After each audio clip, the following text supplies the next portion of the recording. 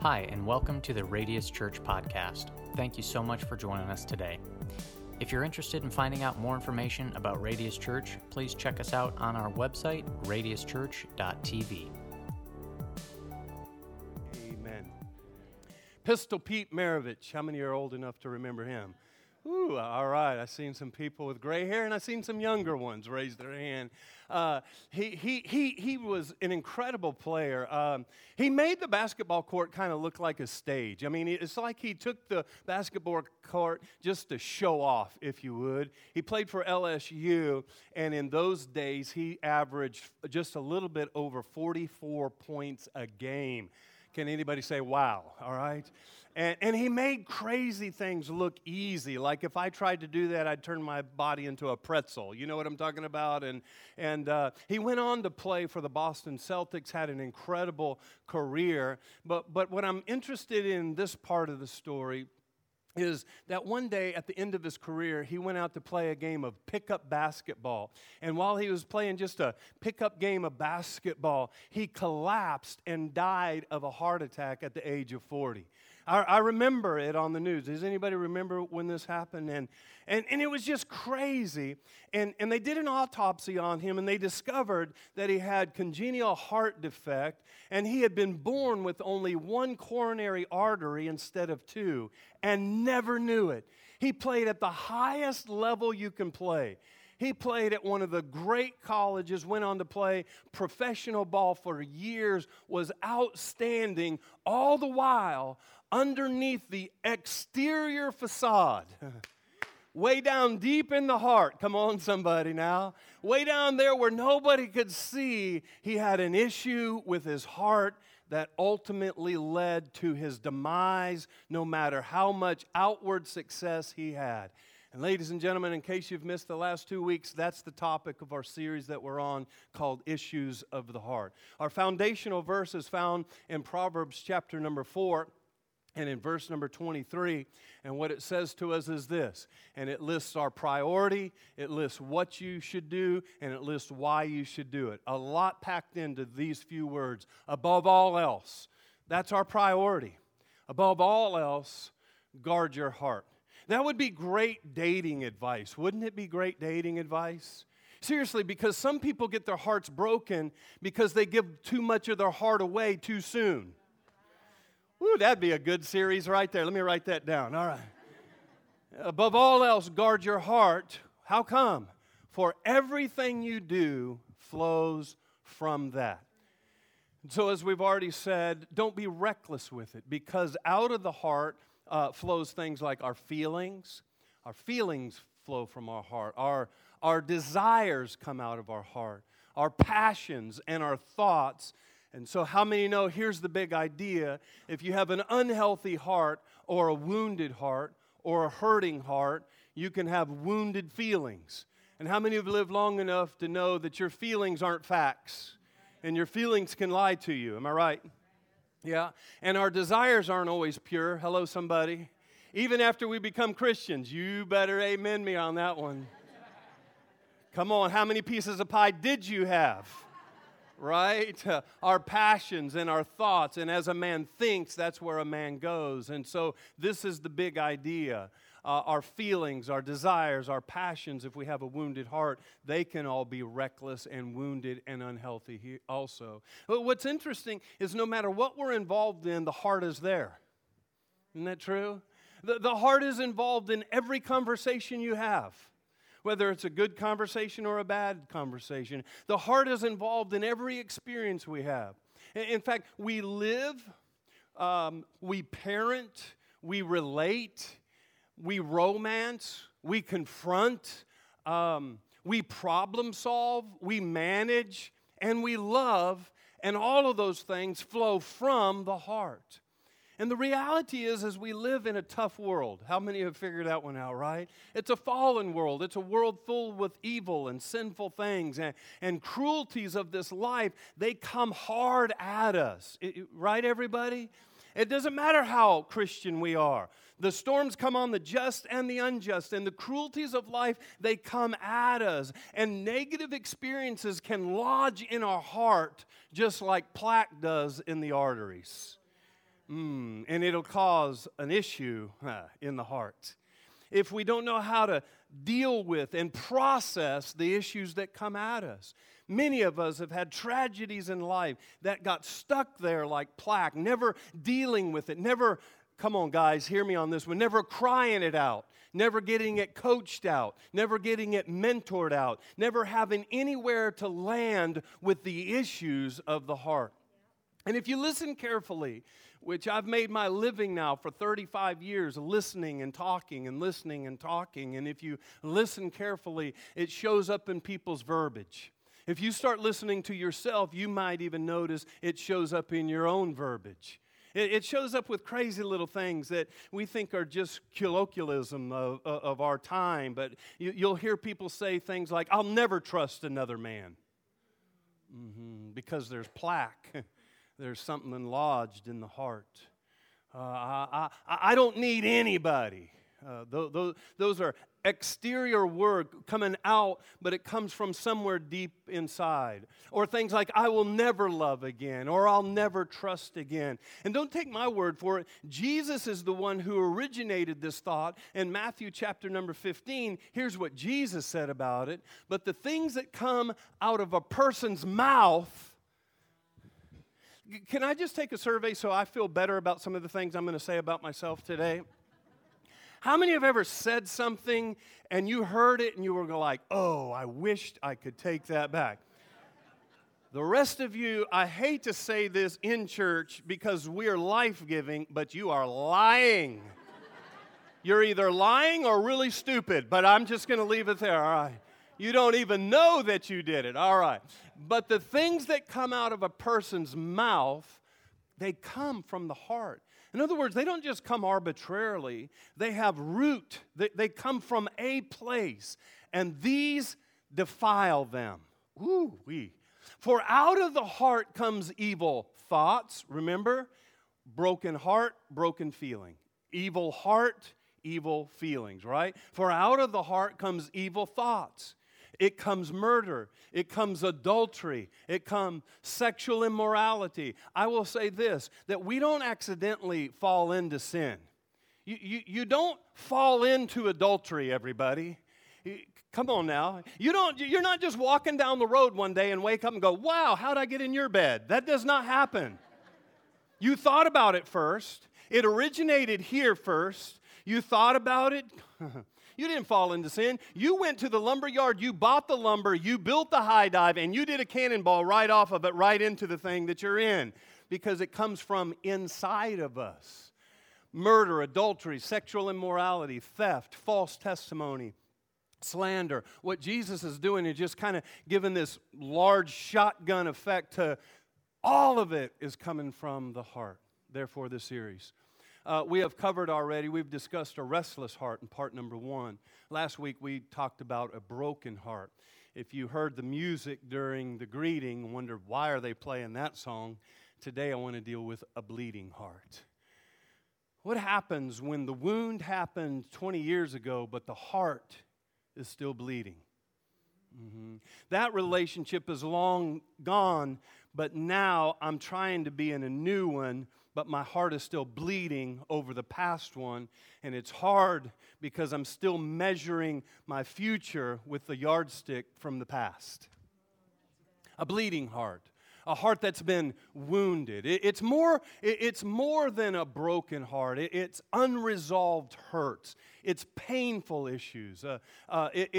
It's not a broken heart. A broken heart can happen on accident. A broken heart usually happens through a trust issue. But this is a heart that has been abused. It's been abused on purpose. A bleeding heart. Really, a bleeding heart is an unresolved heart. A thing happened. I've never resolved it. I've never discussed it. I've never been mentored or pastored or coached about that thing, and so it's still there. Yes, it happened 20 years ago, but the issue of the heart is still an unresolved issue that I've never talked about or never dealt with. Am I talking to somebody you know? Let me show you. Here's some of the outward signs. I'm not a therapist. I'm not trying to cover them all. But here's what I've seen in ministry, and here's what I know through Scripture, is that there are some outward signs of a bleeding heart. I'll give you the two most popular ones, and then we'll talk about one. Depression can be. Now, I know there's all sorts of depression. There's the blues and there's moods, but I'm talking about the ones that come from a bleeding heart. Depressions that are depression. It's hurts in depression. It's hurts. Watch this, that have been stuffed down. And someone says, "How you doing?" "I'm good. I'm good." And Christians are notorious for this because we have been trained to say, "I'm highly favored and blessed of the Lord." And that's about how silly we sound. And that's about how silly we look. Because we just take those issues and we stuff them down. It's like the little boy on his bicycle. He cracks up, he wrecks, he skins his whole body and jumps up and says, "I'm okay. Nothing's wrong. I'm okay." It's hurts that have been stuffed down. And when we talk about a bleeding heart and we stuff it down, what happens is the bleeding becomes internal. We don't realize how tragic it is because we can't see the bleeding. We can't see the wounds. We can't see the scars. We can't see the hurts. These people tend to implode. They don't explode, they implode. They fall in on themselves. They're too much in their mind. They're too much in their feelings. They can't break past of all of the cloud of stuff that happened and caused the heart to bleed. Now we process everything through the implosion. You're kind of like a clam. You're just closed off. No one can get in. They're trying to get in. They want to know you. You want to know people, but you're just closed off. They're like a clam. The second evidence of a bleeding heart is not depression, but it's the opposite. It's anger. And where depression is pushed down, anger, it's hurts that are pushed out. Where depression implodes on myself, anger explodes on everyone else. Where depression is internal bleeding, explosion in anger is external bleeding because everybody knows you got an issue. Everybody knows because you just threw a fit in the restaurant because they didn't have enough ice in your water. Now everybody knows you're bleeding. Hello? I know it's not you, but I'm preaching to all those that are watching online this morning, all right? It's external bleeding. It's very obvious. Man, there's an issue going on there. And we're not like clams. The anger people are like porcupines. It's hard to get close to a porcupine, isn't it? It's hard to love. It's hard to hold. It's hard to cuddle with somebody with anger because they're prickly. You ever met a prickly person? They're just prickly. How many of you are prickly? No, don't raise your hand. Just right? Angry people. Angry people, they hurt. They wound. They don't mean to. It's just kind of what has evolved. It's what happens from a bleeding heart. And anger, just like the porcupine, it's a defense mechanism. It's not because I'm trying to hate you. It's not because I'm trying to be mean. It's just the only way I know how to defend a heart that is already bleeding, and I don't want it to bleed anymore, so I become prickly to keep people at a distance. Some people being prickly has become your normal in life. You just have this way of saying things and doing things and looking at people because you're just trying to keep them at a distance so that they don't get too close. Prickly people. Whew, that's a good phrase, right? It might make a good series in itself. And that's why, I know you've heard this many times, but that's why hurting people hurt people. I'm not trying to hurt the one that I love. It's just I don't know how else to deal with the issues of the heart. You guys following me so far? Maybe a little too good, maybe. Proverbs 14:17 says this, that a quick-tempered person does foolish things. Now, I recently preached on the subject of anger, so if you want to go a little deeper on that subject, I did it in the Broken Arrows series, and I have confessed to you that early, particularly in my marriage, not so much in my childhood, but particularly early in my marriage, anger became an issue with me. I didn't know it, but it was unresolved, bleeding issues of my heart that had never been resolved, that the enemy will wait until you're married and have kids to expose those wounds, because he's not just trying to destroy you, he's trying to destroy everyone that those prickly pine needles can go at. You know what I'm saying, right? And so I read this verse to you, but I'm going to dive into the subject, a little bit of anger, but I want to head it from a different angle. This message was kind of a leftover from Broken Arrows that I didn't get in there, because I felt like when I talked on anger, we were really stepping on a lot of nerves. And so I want to look at it a little bit more today. It's the bleeding heart. I'm not really mad at you. I'm mad at somebody or something. I could be even mad at myself, but it's my defense mechanism. I hate to admit to you that this topic, more than any other thing, is the one that I can speak the most about, because it's the unresolved issues. And it is not until you can count to 10 all you want. You can put yourself in a timeout. But until you deal with the issue of the heart, there will always be a situation, there will always be a person, and yes, there will always be somebody on the highway. You know I'm right about this. Ephesians chapter number 4, we've talked about it before, but it says, in your anger, do not sin. So God is saying, yes, you can be angry, but that doesn't give you the right to break furniture that you bought together and punch holes in walls and destroy people and murder with your mouth. Yes, you can be angry, but do not let the sun go down while you are still angry. Don't let the sun go down. Why? Because it's at the nighttime that the roots grow. And when the roots begin to grow, the strength, the fortitude, it begins to strengthen. And now you stand behind excuses like, it's just the German in me. It's just the way I am. And I'm not picking on Germans. You can pick anyone. It's the Italian in me. It's the way my dad was. It's just the way I am, right? Come on, everybody. And we hide behind any excuses saying, well, that's just the way that I'm made. No, it's not the way that you're made. It's the way that you're reacting to the issues of the heart. And don't let the sun go down, because that's when the roots grow and it becomes strong, and then it becomes a stronghold in our mind, and we hide behind, well, they're just going to have to deal with me. This is the way I am. And you wonder why the older you get, the lonelier you are, because you've run everybody out of your life. I'm not sure if you're clapping for that or because of the person sitting next to you, but no, I'm just playing. I'm just trying to lighten the mood a little bit. But what happens is we hold on to grudges. Please know I'm preaching to me today. We hold on to grudges because we don't know another way. We feel like we've let ourselves down if we don't hold the grudge, because how could I let that person off the hook? I'm a punk if I let them off the hook. We hold on to our hurts and our grudges, and we hold on to our injustices. Let me try to resolve some of this in 3 points today. I know this is way oversimplifying a deep issue, but let you get started on the road to healing. Let's talk about the reactions that we have, the roots, where it comes from, and then lastly, let's talk about the resolve. Okay. So what are the reactions to an angry heart or a bleeding heart? How do we try to fix that?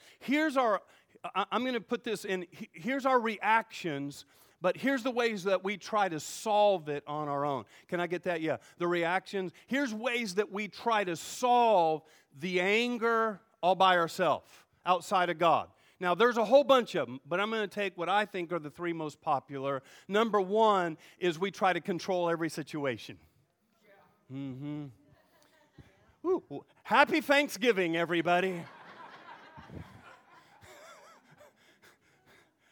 It's, by the way, I'm talking to me, okay? We try to control everything. It's exhausting trying to control every situation. How many know what I'm talking about, right? It's like herding cats. It never stays fixed. Right? We try to control every person. Now, the opposite is probably not where we ought to go to. Have you ever met a person that just gave up? Yeah, they're usually the grandpa that's 90 years old that's sitting there on Thanksgiving meal, and he's given up. He's spent his whole life trying to control, and he recognizes in his wisdom he can't control anything. And he hasn't found balance. He just has surrendered. How many have met this person? Okay, let me describe him to you. Everybody is having a great time, and he's over in a rocking chair somewhere in a corner of a building, and drool is coming out of the side of his mouth. All the grandkids are piling on him, coloring on the wall, breaking the dishes, and he's not trying to control anything because he's given up. How many know that's not good either? But the first way we try, our reaction is to control the situation. I'm going to control who's around me. I'm going to control what they say.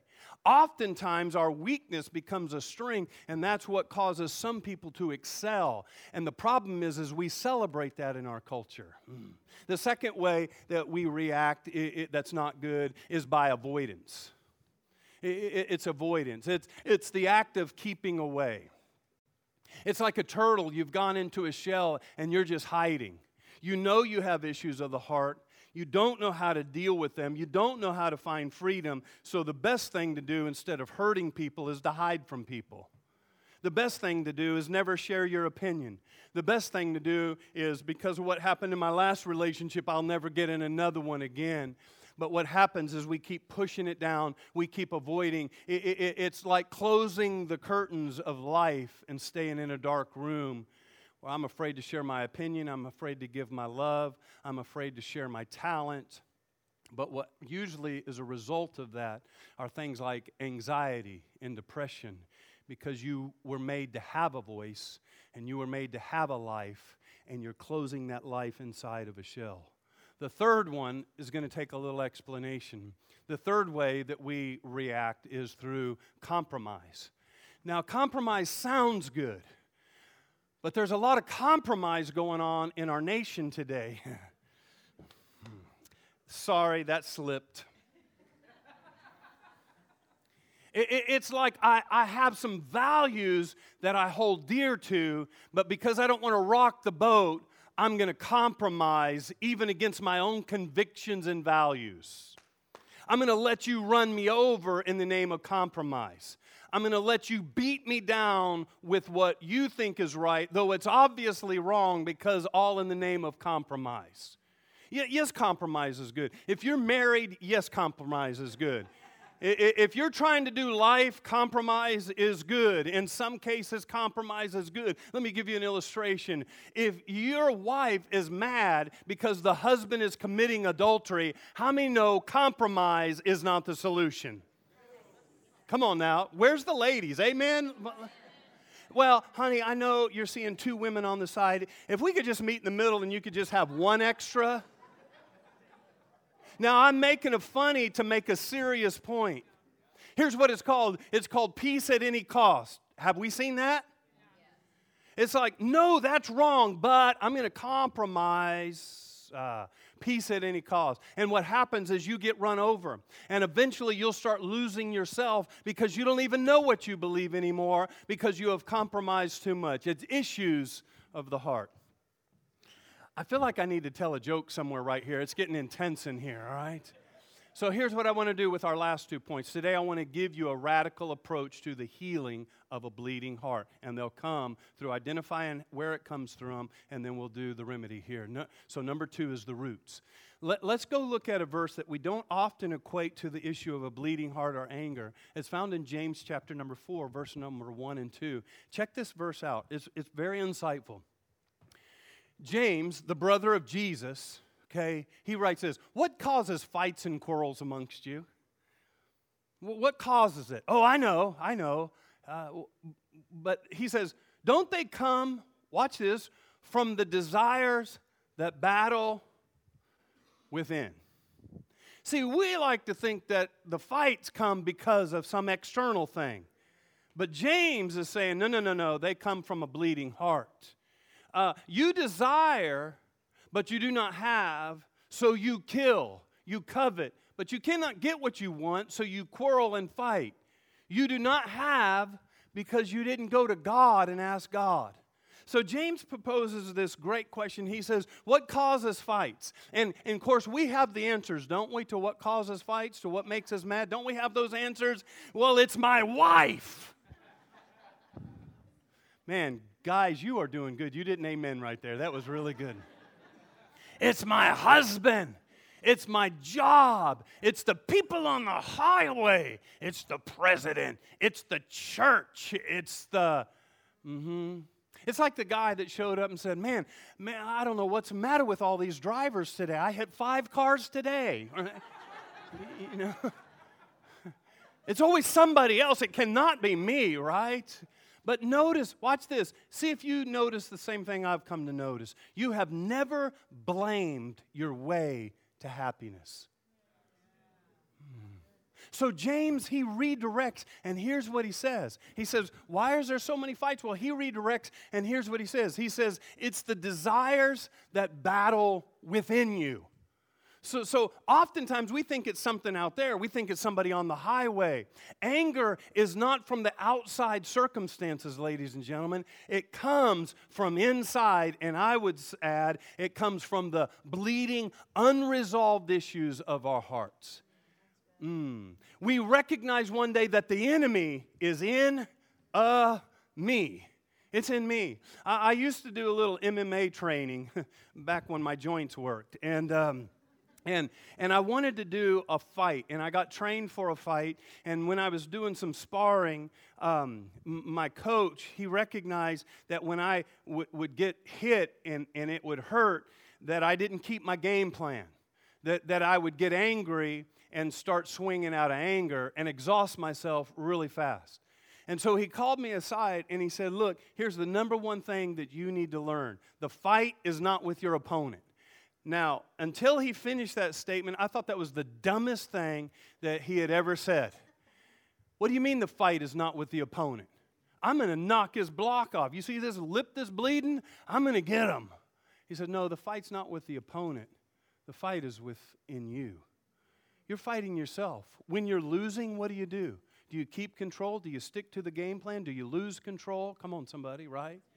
See, James is saying the cause is desires that are within us that are at war. The common denominator I have found, amen, see if you don't agree with this. The common denominator to every fight, every battle, every argument I have ever had, the common denominator is me. All right. I was there for every one of them with a front row seat. Verse 2, here's what he says. He says, you want something and you're not getting it. Oh, boy. Oh, boy. Man, if this doesn't describe my life. You're wanting something, that's not bad. The things you want aren't necessarily bad. It's the temper tantrum that we throw to try to get what we want. Yes, I want a peaceful home, but you're not making it peaceful, right? Yes, I want a good spouse, and yes, I want a better job. But what happens is we get mad at the person that we think is standing between us and what we want. I want a good marriage, and that husband, I want a good job, and that boss, I want a good economy, and that president. And we get mad at the person that we perceive is standing between us and them. Verse number 2, part B, goes on to say, you will kill and covet to get them. And I hate to stand before you, but I'll use what the devil meant for bad and hope God will get some glory out of it. I have murdered with my mouth, and I have killed with my mouth, and I have coveted. Because a bleeding heart will cause you to do that. Those of you that have ever struggled with anger, could I just see anybody that maybe have had a short fuse on some things? You don't have to amen out loud, but you can blink at me when I say this next part. I would get mad because it was the only tool I had to fix the problems. And then I grew enough to know getting mad was wrong, but I would get mad at myself for getting mad. Oh, good. Let me talk to my people. And it is the most horrific feeling there is, because all I got is anger, and I know it's wrong, and now I'm mad that I'm getting mad. And it's like this cycle. The most humiliating experience I've ever had in my human existence is when my son was 1 year old. I don't remember the issue, but Patty was feeding him at a high chair. And I don't remember why I was mad. Isn't that silly? It wasn't even that important. And I began to raise my voice. Let's call it what it was. And I began to yell. And my 1 year old boy, he looked at me from his high chair. And I seen fear in his eyeballs. And he started to cry.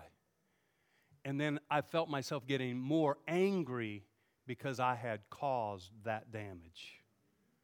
It battles from within us. And I began to realize in that moment, I never yelled at my kids. My anger always came out expressed towards my wife. I never called her names. I would just raise my voice and make her feel belittled. And I began to recognize, wait, I've never yelled at my kids. I've never called her name. So I began to realize I have a whole lot more self-control than I like to give myself credit for.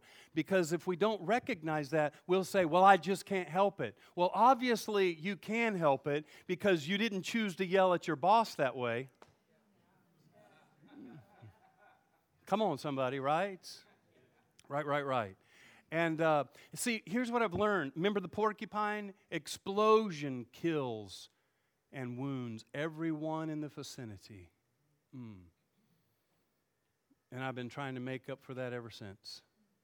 Now, so with that in mind, let's look at some solutions. Verse 2, part B, it says, you do not have because you don't ask God. You don't have, it's not that person. By the way, nobody can fulfill all your desires and needs anyway. I know you married Mr. Wonderful and he's perfect and he still has triceps and biceps. I understand that. But I'm going to tell you, he still can't meet every need. Right? And you want from people and you don't get it and you get mad at the people because they don't fulfill your needs. And what James is saying is you shouldn't vent on the people that are imperfect. It's almost funny why people will come to church and they'll leave church and say, well, there's a bunch of hypocrites there. Well, of course there is. There's hypocrites at the Seahawks game today too, but that didn't stop anybody from going, right? You see, what we like to call hypocrites are really people that aren't perfect, that keep falling down and getting up, and we expected everybody in the church to be perfect, forgetting that the church is not a museum for saints, it's a hospital for broken people with bleeding hearts, everybody. See, what happened is we should have been venting to God. I remember, I'm running out of time. I remember one of the ways I used to deal with my anger, my elder board got me golfing when I was young, in my late 20s, and I started golfing. And I thought, man, I'm so angry at people because I hadn't learned how to deal with my anger yet. I learned how to control it, but I wasn't free from it. How many know there's a big difference? And so what I did is I'd go golfing, and it felt so good to smash that ball. Any golfers out there? And everybody would keep telling me, Ken, don't hit the ball so hard. I said, skip you. I'm not here for a score. I'm here to release some frustration. And I would smash the ball. I mean, it would go 90 degrees that way, but it's okay. And I would smash. And then I thought, and the person I was mad at the day, I started carrying a Sharpie with me, and I would write their name on the golf ball. You think I'm making this up? This is true. I had to find, before I knew I could be free from it, I was finding a way to vent. Instead of venting to God, I was venting through the golf ball. Come on, everyone. And I would write a name on that golf ball, and I'd tee it up. I would lick my lip, and I'd do a Happy Gilmore, pow! And it felt so good.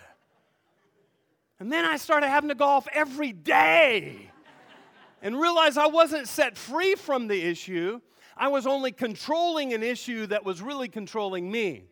Funny story, the true story. We had some custodians that worked at the church, and the guy's name was Bud. His name was Bud Perbersky, and he didn't like me. And I don't know why I kept him on staff, because he complained to me every day. He was mad. I was a 29-year-old pastor, and he hated the way I did things.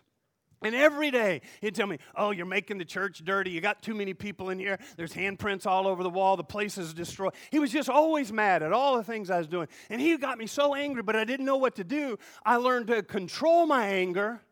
In other words, I didn't punch him, but I still had it. See, some of us are satisfied with controlling an issue, but the heart is still bleeding. And so I'd take Bud out there, and I didn't know his part-time job, he worked the grounds at the golf course. I took Bud golfing with me all the time. Not him, his name on a golf ball. No kidding. You cannot make this up. This truly happened. One day, he was at the church with me, and he's saying, yeah, and he would go out and pick up buckets of balls. He said, you'll never believe I found a golf ball today with my name on it.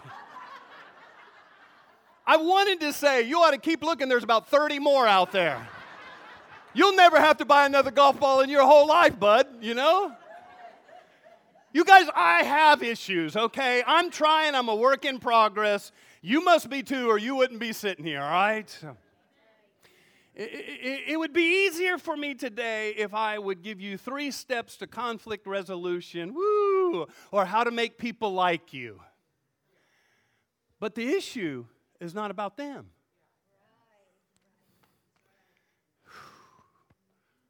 The issue is with this bleeding heart.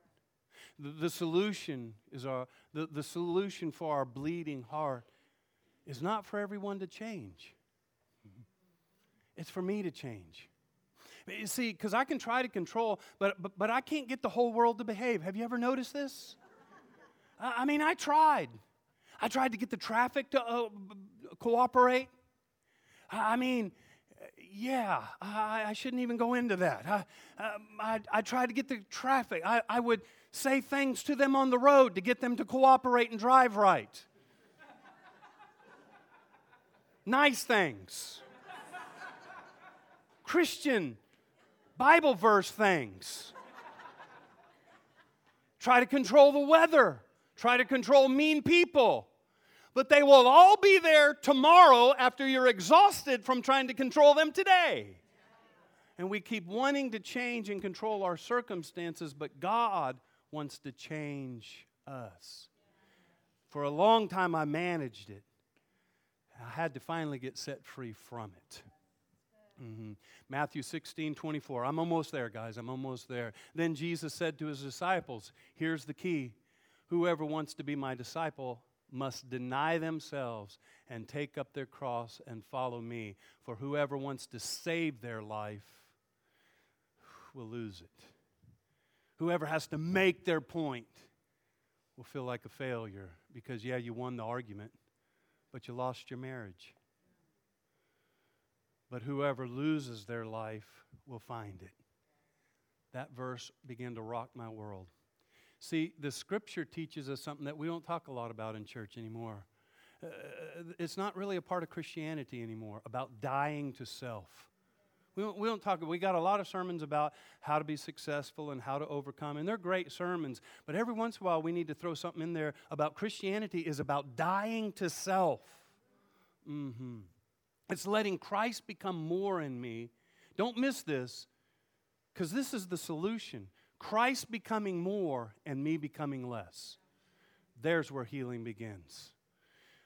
So, how do I get less of me? Let's do the last point. I'll do it quick. Number 3 is the resolve.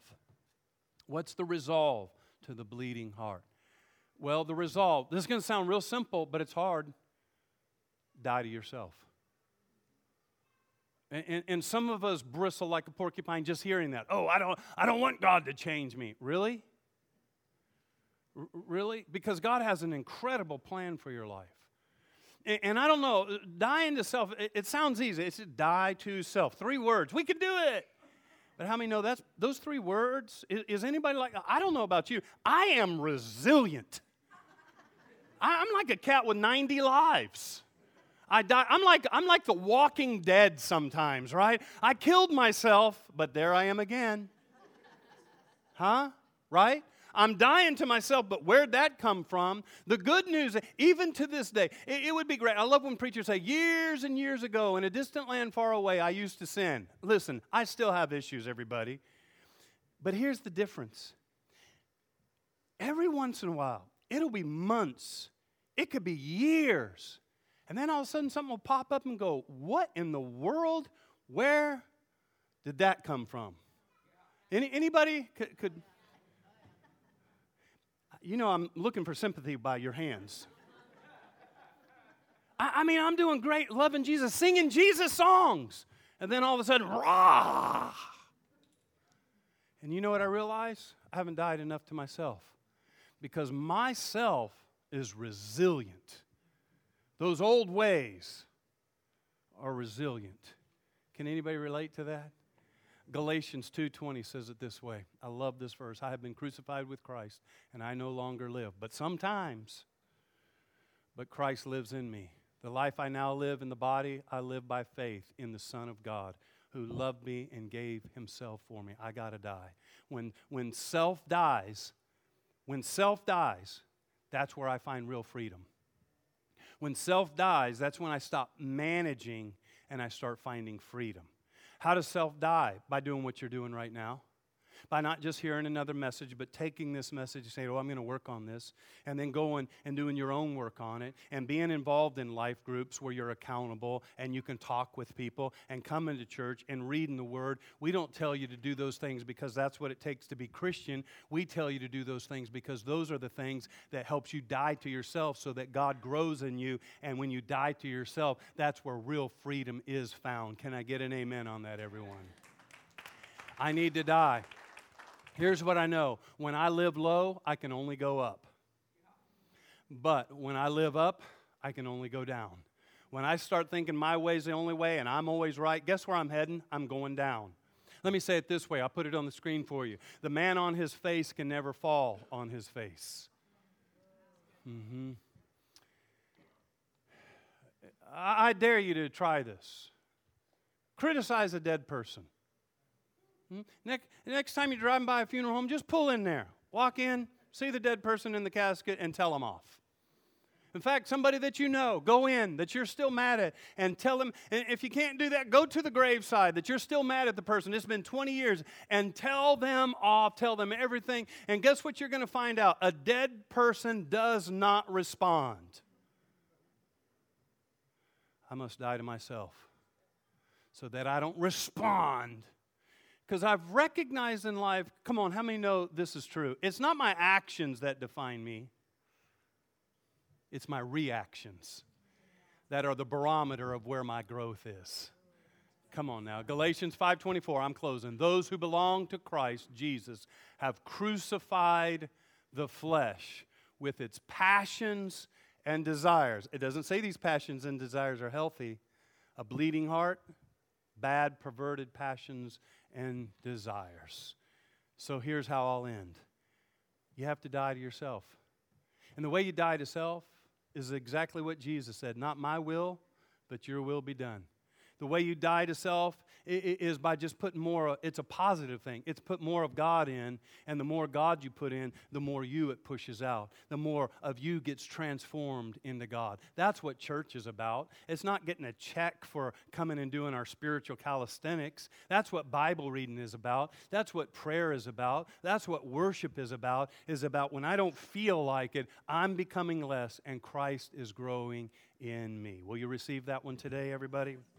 All right, I'm all done.